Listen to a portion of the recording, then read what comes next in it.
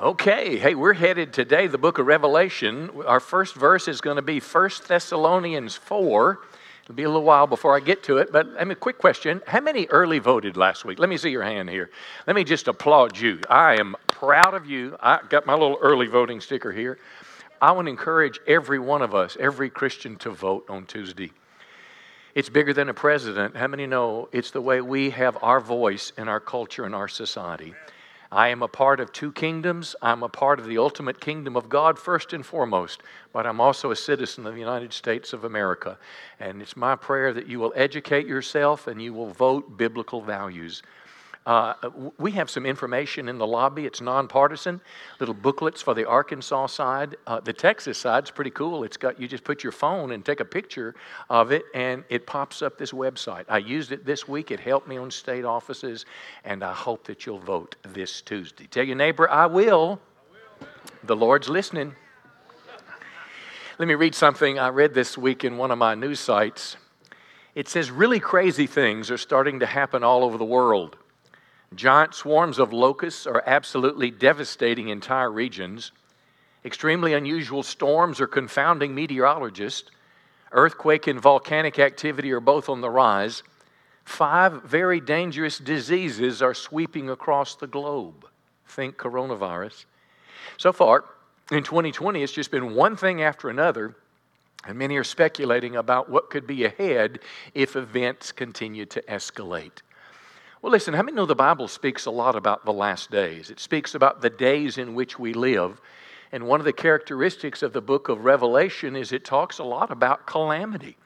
And I don't presume to be able to tell you where we are in the last of the last days, but how many know it's not a bad thing to be aware and look at the signs of the times? I'm doing this series, it's called The End Times. We started out looking what Jesus said in the Gospels about the end times. The last 2 weeks, we've been on the book of Revelation. If you were here last week, you remember we talked about 7 literal churches in Asia Minor, applicable to all ages. Each church, if you recall, that Jesus would give a commendation, what they were doing good. He would rebuke what they were needing improvement on. And lastly, he would give a great promise. Well, that was our focus last week. Today, something different. We're going to talk about 3 big upcoming world events. I'm going to talk about the rapture of the church. I'm going to talk about the Great Tribulation and worldwide judgment. I'm going to talk about someone that's called the Antichrist. But I'm going to begin with, and this is a different kind of message. Normally my messages are from the get-go applicable and relevant to our everyday lives. This is going to be more of a declarative, informing message. What the Bible says about the future, certainly we'll gain attitudes of how to respond. But I'm going to close with some hope, because you may feel that, man, this is pretty heavy here. It is. It's going to be pretty somber when I tell you what the Antichrist will do on the earth one day. Yet we're going to end with hope, knowing that our God is in control. How many know God knows everything that's going on, and there's a predetermined plan, not only for our individual lives, but for the world as a whole. Give him a big hand today. He is worthy of our praise. I want to begin with kind of a foundation, and it's a little bit academic, so stay with me on it, but it's about different interpretations of the end times. It's called eschatology. Eschatology is a biblical doctrine dealing with the last days on earth. If you read your New Testament, you will see that Paul and Peter, all of them, they believed that the soon coming of Christ was very near. Believers in every age have lived that way, and I want to suggest to you that's a very good thing. It's a very good thing living with the awareness that Christ could come today. Christ could come tomorrow. The rapture of the church could happen. It causes me to be ready. But theories of interpreting Revelation are broad. And I want to share this with you, because if you were to go to a Christian bookstore and just pick up 10 books on Revelation, you'd probably find 6 or 7 or maybe even 10 different interpretations of the book. It has so many symbols in it. It has, and it's often a bit confusing. And I want to kind of maybe lay a foundation for the different ways it's interpreted. I'm going to give you 5. They're very short and brief. But the first is called preterist, or contemporary historical. It simply means some believe the book of Revelation deals with events that were happening at the end of the first century. In other words, when John was writing, that's the bulk of what the book is about. The second model is what's called continuous historical. Revelation begins for them in the days of Rome, those literal churches, but it goes through the end of history. Kind of makes a lot of sense to me because clearly some things have not yet happened. The one called the futurist, it simply believes that Revelation is prophecies about the final days of the earth, what's happening in history. The fourth one, if you are an evangelical like I am, I'm an evangelical, I'm a conservative Christian, I'm a charismatic, I'm a neo-Pentecostal, call me whatever you want to, but somewhere in that vein, I'm just somebody who loves Jesus and believes the Bible. But in that genre, the most popular interpretation is called dispensational. It focuses on the church and the nation of Israel. It sees the 7 churches in Revelation as church ages, not just 7 individual churches, but the rapture that I'll describe to you, it happens in the 4th chapter, 1st verse, before the bad stuff starts. So how many can say, I sure hope that's true? But for 250 million Christians across the world today, persecution is horrible. Today, as we speak, people in Nigeria, Christians are afraid. Someone might come in, Muslims may come in and burn their church down. Some are afraid that in the middle of the night, someone could come in, rape a pastor's wife, steal his children, and put a gun to his head and says, if you don't renounce Christ, you'll die. I mean, it doesn't get any worse than that. So this is happening in the world. This dispensational interpretation believes that the rapture happens, then the Jews, or the prominent group of people, they go through the great tribulation before the return of Christ. And lastly, many believe in what's called a spiritual or symbolic interpretation. There's no specific events or people, but it's just general principles to guide us in every area of history. Now, for a chronology, before I get into the big events, usually when you read a book, it starts, for example, if you're going to read a biography, typically it would start with your birth and it would go through the end of your life. And it would spend more time on the most important parts. But a chronology in Revelation is a little more harder to get your hands around. I found in what's called the Spirit-Filled Life Bible, it's my most highly recommended study Bible. Jack Hayford was the editor, very scholarly, very well done. In this study Bible, he gives charts. And if you would ever go to a conference on Revelation, it would be filled with charts where people are trying to predict the chronology of events. Well, let me just kind of give you this as a little background. The first several are similar. The first one is called the premillennial pre-tribulation. So it's talking about the rapture, that the rapture happens before the 1,000-year reign of Christ and before the Great Tribulation. Christians are out of here. Then there's an interpretation that the rapture is in the middle of the tribulation, 3.5 years. Then there's one that the rapture is at the end of the tribulation. It keeps going. Here's another one. There's a premillennial, pre-tribulation partial rapture, which means the rapture happens for the Christians that are really serious for God. You're going to get raptured out early. But for the rest of us, or you guys, for the rest of you guys, you understand what I'm saying? Because, not every Christian lives on fire for God. Everybody who genuinely believes in Christ, and that's a theory, and they all of these have scripture verses to, quote, back them up. There's a premillennial, pre-wrath rapture, that before the wrath of God. There's a number more. Even Augustine had a millennial view. But these are all out there. But what I want you to understand as we get practical now, John's visions are not chronological.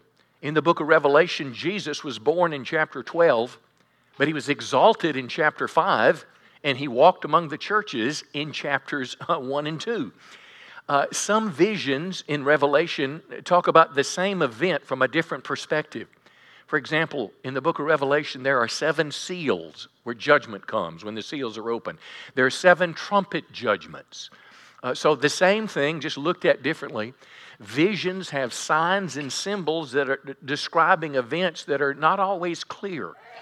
For example, it talks about locusts coming out of the abyss. Well, it's a picture. Those locusts are demons. So this is why it's oftentimes confusing. But having said all that, regardless of some of these interpretation differences, Revelation predicts future events. There are some things in the book of Revelation about the coming of the Antichrist, the rapture of the church, the second coming of Christ, a new heaven and a new earth that has clearly not yet happened, but will happen one day. And the Bible says it is a blessing for those that read it and those obey it. And you'll find encouragement as you watch this. Listen, God's plan literally is unfolding across the world. What's going to happen in Revelation is not an accident. It's not going to happen in response to a crisis. It's going to happen because the sovereign God who's in control, come on, is bringing this thing to a conclusion where those that are against God are going to be fighting against Him. And then all of a sudden, Jesus is just going to go, get out of here, it's over. And we're spending the rest of eternity in a real place called heaven. Come on, give the Lord a good hand today. Okay, let's begin with Bible now. Let's talk about this first big event, the rapture of the church. I go to 1 Thessalonians 4. It's the most specific scripture that suggests this. It says, we who are still living when the Lord returns will not meet Him ahead of those who have died. Now think of Christians, you and I walking on the earth versus Christians that are in the cemetery or wherever they may be, but they've died. Now, the Bible teaches this about death. We are spirit, soul, and body. We are a spirit. We have a soul, our mind, will, and emotions, and we live in a physical body. And it's our body that deteriorates and dies. Our spirit is eternal. At the moment of death, the Bible says for the Christian to be absent from the body is to be what? Present with the Lord. Your spirit goes to be with the Lord Jesus, but your body's still on earth. Okay. For the Lord Himself will descend from heaven, this is Jesus, with the voice of the archangel and the sound of the trumpet of God, and the dead in Christ will rise first. This is a literal, physical body resurrection. Those in the cemeteries, those in the Arizona, buried in in Hawaii, in the waters, people that have been disintegrated, somehow God is going to bring their bodies back to resurrection. But look at verse 17. This is where this doctrine emerges. Then we who are alive, instantaneously after the dead being raised, we will be caught up, and that's the key verb I'm going to talk about. We'll be caught up together with them in the clouds to meet the Lord in the air. Now, it doesn't say Jesus is coming to the earth. It says we're meeting the Lord in the air. And this is a great distinction, but let me focus on this word first, caught up. It's the Greek word harpazo. It's the same word found in Acts 8:39. You remember Philip, the evangelist? He's preaching, and he leads the Ethiopian eunuch to Christ, and then the Bible says he was caught up, he was transported. If you're an old Star Trek fan, anybody old Star Trek fans? Yeah, I watch the old movies sometimes. Well, you know, when they would say, beam me up, Scotty, and he literally would transport, well, that's what happened to Philip, and he wound up at another place. It's the same word. And then if you recall Paul, you remember when Paul said, I was caught up to the third heaven? Same word. And all that is very different than what we see at the second coming of Christ when He comes to establish His earthly kingdom.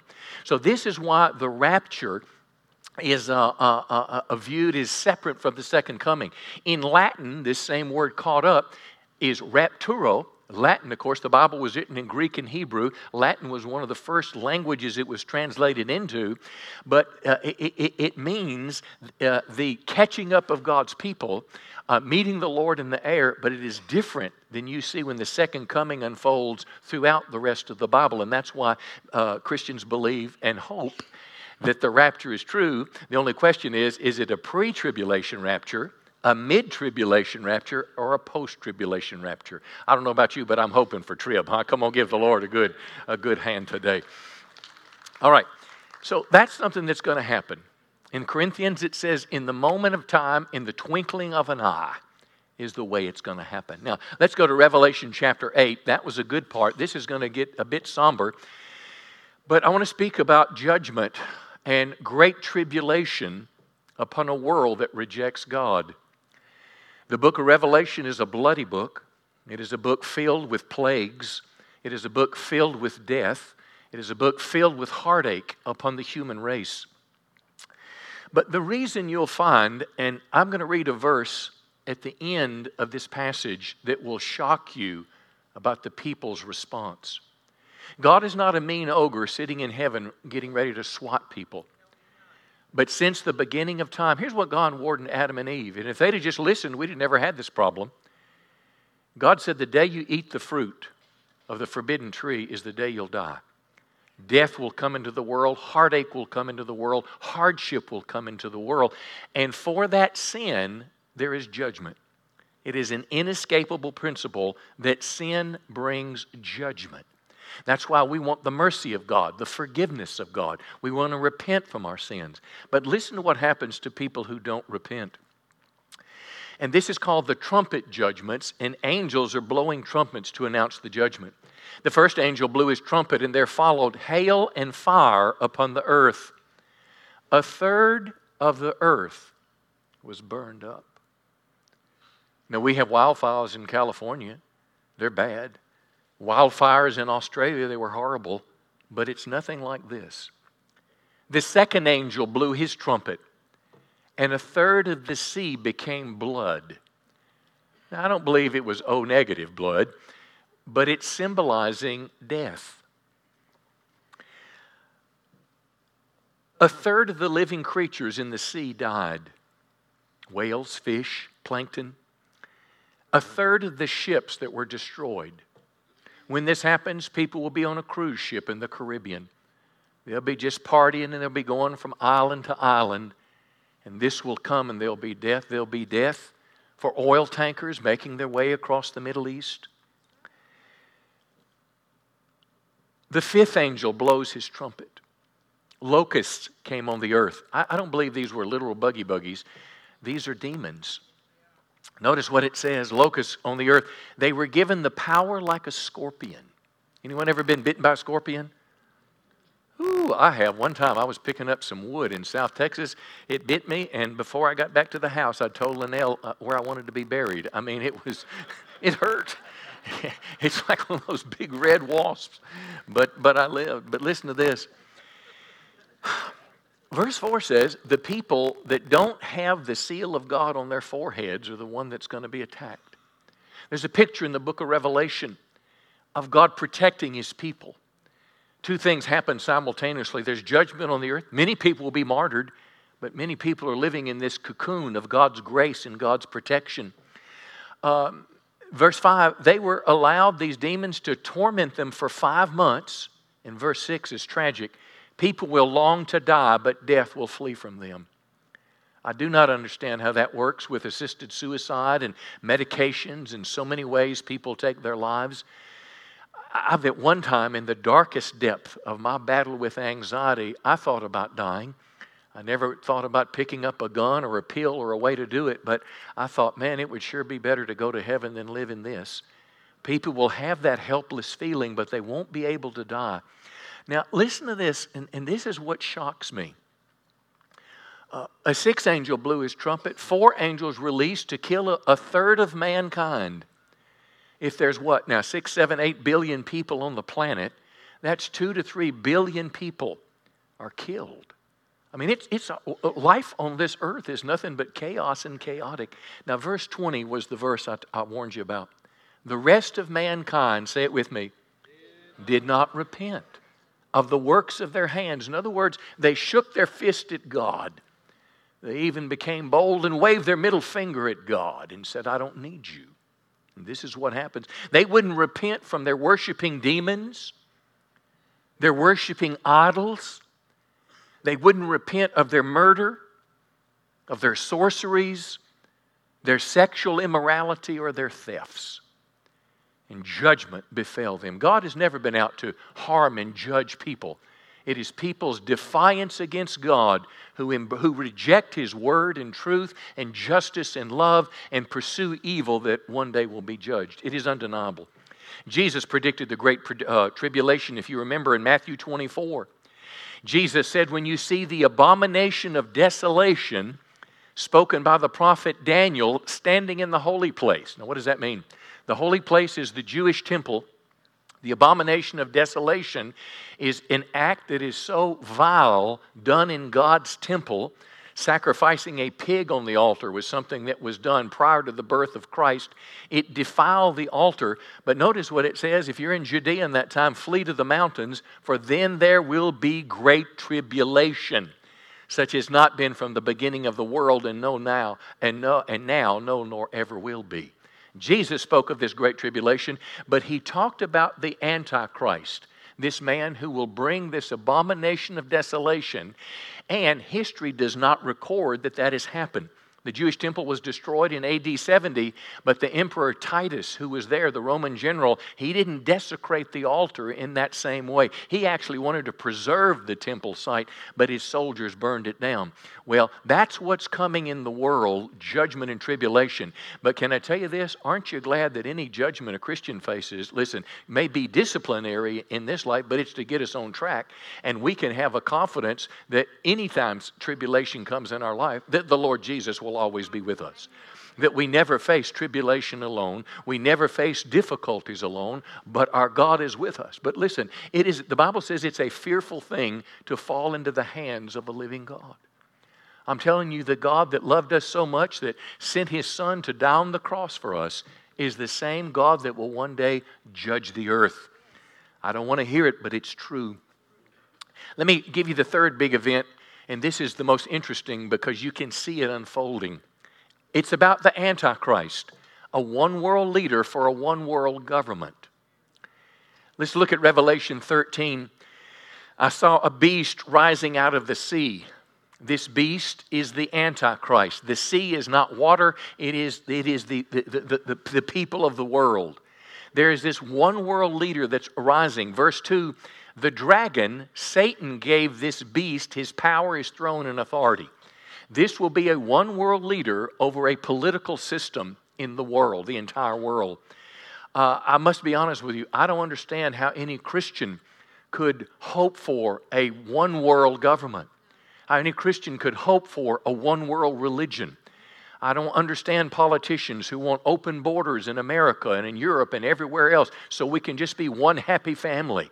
Let's all be like the European Union, but let's be the whole world. Friends, you're setting yourself up for the Antichrist. He will have a one world. Let me read a little bit more about this Antichrist creature. In 2 Thessalonians, we get some details. It says, the day of Christ's second coming will not come until the rebellion occurs. This is of people against God, and the man of lawlessness is revealed. Now, this is the Antichrist, the man of lawlessness. And what he'll do, he'll oppose and exalt himself over everything that's called God or worshiped. He will place himself over the prophet Muhammad. He will place himself over Confucius. He will place himself over any New Age leader. He will place himself over Jesus Christ. He is the counterfeit Christ, anti-Christ. He is against Christ. Notice what it says. He will oppose and exalt himself over everything that's called God or worship. He sets himself up in God's temple, proclaiming himself to be God. This is why the belief is that there will be a rebuilt temple in Jerusalem, and that temple, the sacrificial system will occur, and somewhere in the middle of that process, that's where the Antichrist will desecrate the altar. That's where the Antichrist will proclaim himself to be God. Now let's go back to what he's going to do in the earth, verse 3. The whole earth marveled as they followed the beast. The whole world. What was not possible in the Roman era because there was not worldwide communication is possible today. Instantaneous communication. I'm in my house cleaning up whatever I'm doing, and my daughter, who's in South Africa, calls me on the phone, and we have conversation about what she's doing, and she and her mother are talking about everything under the sun, just like she was right next door. It is possible today to link the world together. The world is marveling. Notice what it says. They worship the dragon or Satan. This doesn't mean they're satanic. It doesn't mean that they sacrifice children. But it means they have bought into the satanic, godless system of the world, and they offer him the equivalent of worship.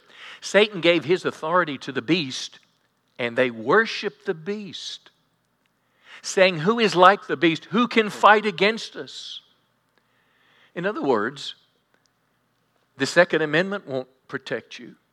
The militia won't protect you. The United States Air Force won't be able to protect you. Somehow, no force on earth can come against him.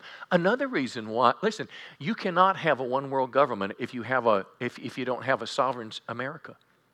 If America ever loses, America will have to lose her freedom. We will have to cease to be the only voice of freedom and democracy in the world before the Antichrist can come. I don't know how he'll come. In my mind, I would suggest it would probably come from some financial collapse or some worldwide crisis that demands a one world leader, and we submit ourselves to that. But however he comes, he's coming. Notice he's given a mouth. He utters haughty and blasphemous words. There's a lot of blasphemy coming out of the mouths of Hollywood today and across Facebook against Christian people. It's happening, but it's going to grow. Now look at verse 7. I don't understand this and I don't like it. But this beast was allowed by God to make war on the saints and to... There have been Christian martyrs and people that have died for the cause of Christ since the beginning. I cannot explain to you why. I would only hope that you and I are so grounded in our faith in Christ that our roots are deep, that if we ever had to go through that deep, dark valley, we'd take one breath, last one on earth, and the pain would be over, and we'd be in the presence of the Lord forever and evermore. Yeah. Notice, all authority was given to it over every tribe.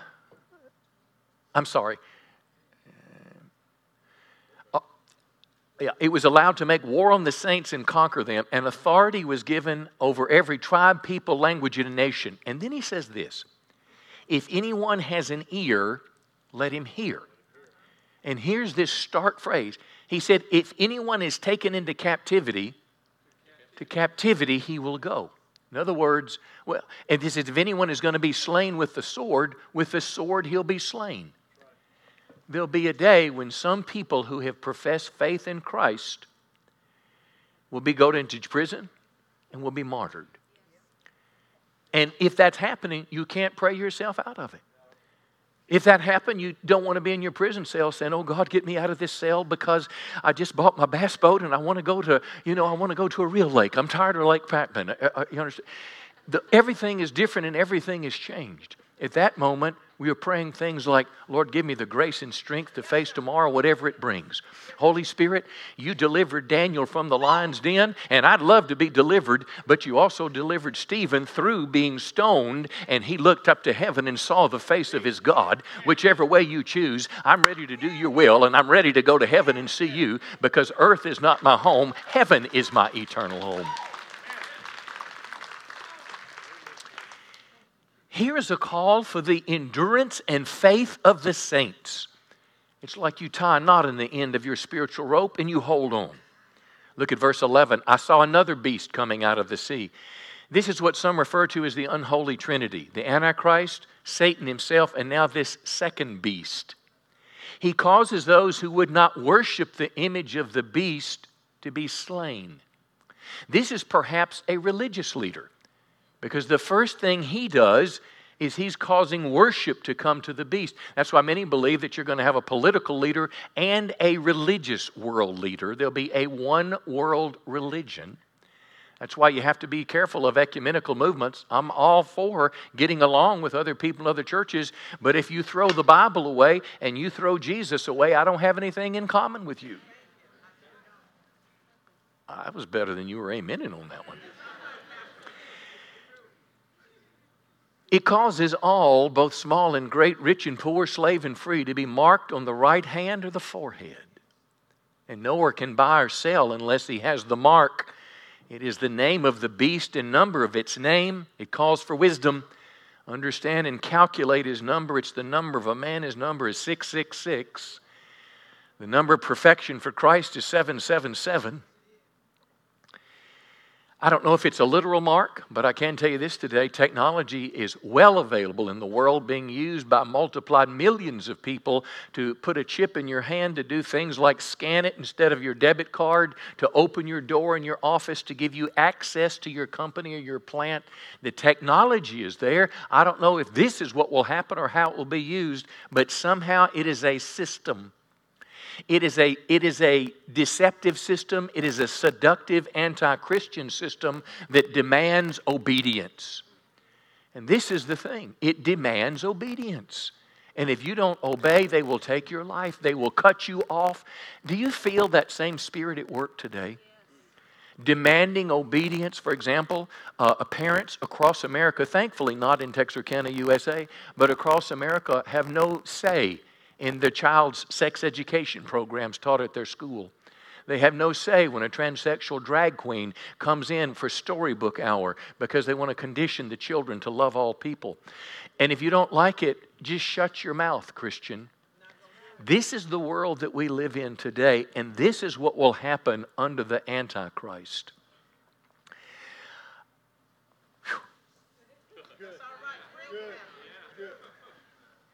Three big events for today. Next week it's going to be good. Next week, and I'm done for today with this, but next week we're going to talk about the great white throne judgment, and then it's going to get really good. We're going to talk about heaven. We're going to talk about a new earth. We're going to talk about our life for eternity, and we're going to talk about the rewards of God. But today I want to close on a note of hope, because I realize this has been a strong message. But all we've done is read Bible verses, and I hadn't given you any opinion. I've just simply read God's Word to you in a straightforward reading to hopefully wake us up to the way that we're living, that we live sober Christian lives. But let me encourage you with a couple things. I just call them certainties. And here's the first certainty: our God is in control. Now, I may not like what's going on, but this is the central message of Revelation. It is Revelation 19:6. It says, say it with me, hallelujah. For the Lord God Almighty reigns. Come on, say it again. Hallelujah. For our Lord God Almighty reigns. Listen, God is sovereign of the universe and history, and in the end we win. We may not be able to change or alter the events, but we know where we're going, and when we get to the other side, come on, we're winners in Jesus Christ. And this is for all eternity. Let me give you another one. Satan, evil, and suffering will soon be gone. Satan has afflicted the earth with all the evil that you see, all the pain and heartache in your life from the beginning of the book of Genesis all the way through the end of the book of Revelation. And you would think someone that had multi-thousand years of destruction would get a little more of an epitaph than one verse. But all Satan gets is one verse. Revelation 20 verse 10, it says, the devil who deceived them was thrown into the fiery lake of burning sulfur. He joined the beast and false prophet, and they will be tormented day and night forever and ever and ever. It's like, there's a book I read many years ago. It was by a man named Fromke, and he talked about the eternal purpose of time in the world. It is that God has called out a people from the earth that would serve Him not as robots created with no free will, but people who have tasted evil and tasted the good, and now are not following God the robot because they have to. They're following God because they want to, and they've chosen to love Him, and it is a mature love that they've experienced. And it had to be Adam and Eve's choice and the consequences of evil for that to happen and to produce that kind of person. But I want to tell you, friend, when the devil is done, he doesn't get any plans, he doesn't get any presents, he didn't get any tracts, he didn't get any trophies, he didn't get anything. He didn't even get a chocolate milkshake to taste with him. He's just gone. Let me give you what I think is arguably the most important certainty. Jesus Christ said Himself that no matter what we face, no matter what the future holds, He's with us. Now I want you to let this settle. Let's read the words of Jesus, and let's read them together. It says this, and be sure of this. This is Jesus speaking. I am all with you always, even to the end of the age. So whatever the future holds, we're not alone. Now look, I'm like you. I would love to see Daniel in the lion's den. That's what I'd like to see happen when trouble comes. But you know what? In Revelation, maybe there's going to be a special blessing of the Holy Spirit that comes to people who suffer. You remember Stephen? He gave his marvelous preaching in the book of Acts. They rejected God, and they're going to take him out of the city and stone him. Peter's on his knees, and people are throwing rocks. And he looked up to heaven. Come on, he didn't look at the rocks. He looked to heaven and said, I see Jesus standing at the right hand of God. And they threw their rocks harder. And Stephen said, God, have mercy on them. Don't hold this sin against them. Listen, friends. That's the Jesus, and who knows when we face trouble if Jesus won't be with us in the same way. Let me close with this. Enduring hardship and faithfully serving the Lord will be worth it in eternity. Let me read you the challenge we read from the churches last week in Revelation 3:5, where Jesus promised everyone who was victorious, who were overcomers, who conquerors, will be clothed in white, the righteousness of Christ. And Jesus himself said, I will never erase your name from the book of life, but I will announce you before my Father and his angels because they are mine. Come on, give him a big hand today. He's worthy. Come on, give him a big hand today. The King of Kings and Lord of Lords is worthy. He's bigger than the coronavirus. Come on now. He's bigger than an earthquake. He's bigger than a hurricane. He's bigger than a tornado. He's bigger than the tragedies that befall the earth. He's greater than whoever's going to be the president of the United States. He's greater than the United Nations. He's greater than the nations of the world. He's greater than Chinese nuclear weapons. He's greater than sickness and disease. He's the one who holds the keys of hell and death in his hands. His name is the Lord Jesus Christ. He is the King of Kings. He is the Lord of Lords. And to him every knee will bow and every tongue confess that Jesus Christ is Lord. Hallelujah. Well, I don't have to ask you to stand to your feet. You're giving praise to your King. Well, I told the first service, I hope I scared the hell out of you, and that was my intent today. Next week we'll talk about it a little bit more. Thank God. Can we just do that? Thank God. Lord, we just want to offer you praise today. We want to do what Christians have been doing for thousands of years, worshiping you, not just because I've got a steak in the refrigerator or not just because I have an air conditioner in my car, but because I know God. My sins have been forgiven. I've faced my dark ugliness. I've faced my own imperfection, and I've found the love of God. I've looked ahead in some oblique way at my own death. And though I don't want it to happen, I know there's one that'll walk with me through the valley of the shadow of death, so I can fear no evil. Lord, my prayer today is that we can simply live godly and holy lives, that we will serve you every day of our life until you call us home. My prayer is that we will have courage to endure difficulty, faith to stand strong, and that, Lord, we will lead as many people to Christ as we can before it's eternally too late. We are on this earth with a mission, and that mission is to bring the gospel to the entire world. Let us be more than Sunday churchgoers. Let us be men and women on a mission for God. And one day we'll hear our Savior say, well done, good and faithful servant. Enter into the joy of the Lord. Hallelujah. We're going to close this way. We're going to have one last song. I always ask our prayer team to come forwards. If you want prayer for anything, we'll pray for you. But the most important question I want to ask today is this. If you were to die today, or if Jesus Christ were to come back to earth today, are you 100% sure you'd go to heaven? If you are, I want you to raise your hand. 100% sure, Pastor. Well, let me tell you what this certainty is based on. It's based on the Bible. It's based on the promise of Jesus Christ to those that believe and follow Him would have eternal life. I cannot do enough good things to get to heaven. I can do not enough good works.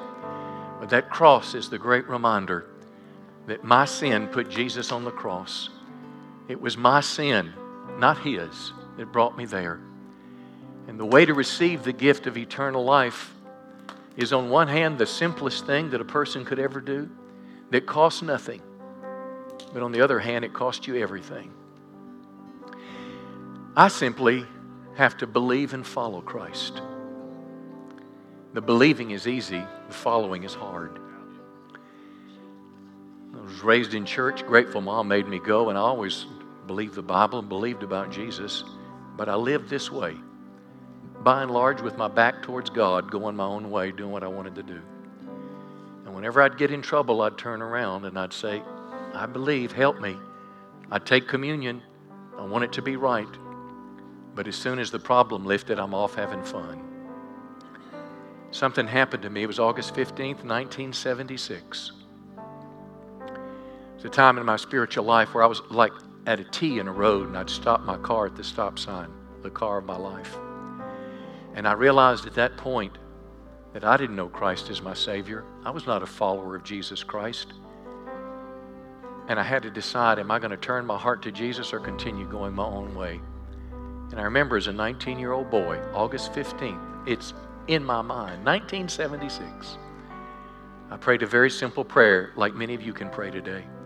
I asked Jesus to forgive my sins. And listen, I turned and said, Lord, I'm going to follow you the rest of my days. And He changed my life. And it's at that moment, as I understand the Bible, that our names are written in the Lamb's Book of Life. And if you're here right now and you feel like I'm talking directly to you, I suggest to you that that's God Himself, that's the Holy Spirit speaking through me, telling you He wants you to follow Christ. And if you've never committed your life to Christ, or perhaps you've committed before but just got away, and today you want to come back to Christ, we'd be honored to pray for you. If that's you today, let me know who you are so we can pray. Say, Pastor, pray for me. I want to give my life to Jesus Christ. Would you just lift your hand, wave it at me today? Just real high. I want you to pray for me today. I want to put my trust in Christ. Give her a big hand. Anybody else? Say, pray for me. I want you over here. God bless you. Somebody else. I want to put my trust in Christ. God bless you too, dear. Somebody else. Pray for me. I want to put my trust in Christ. I want to become a follower of God. I'm not living for Jesus like I should. I see one more. Somebody's waving in the back there. Give them a big hand. They're pointing at somebody. All right, listen, here's what we're going to do. Our prayer team is going to come to the front. They're here for anything. But whether you raised your hand or you didn't, but you should have, you want to pray and you want Christ to be a part of your life, we want to pray for you.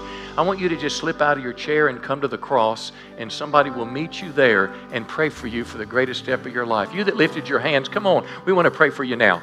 Come on, you that lifted your hands, come let us pray for you now. Just come and gather at the cross, and people will be praying for you. Just come, let us pray for you. Our prayer team is here to pray for the rest of you. You need prayer. Come, let us do it now. We'd be honored to pray. Sing one last song. I love you, and Lord willing, I'll see you next week.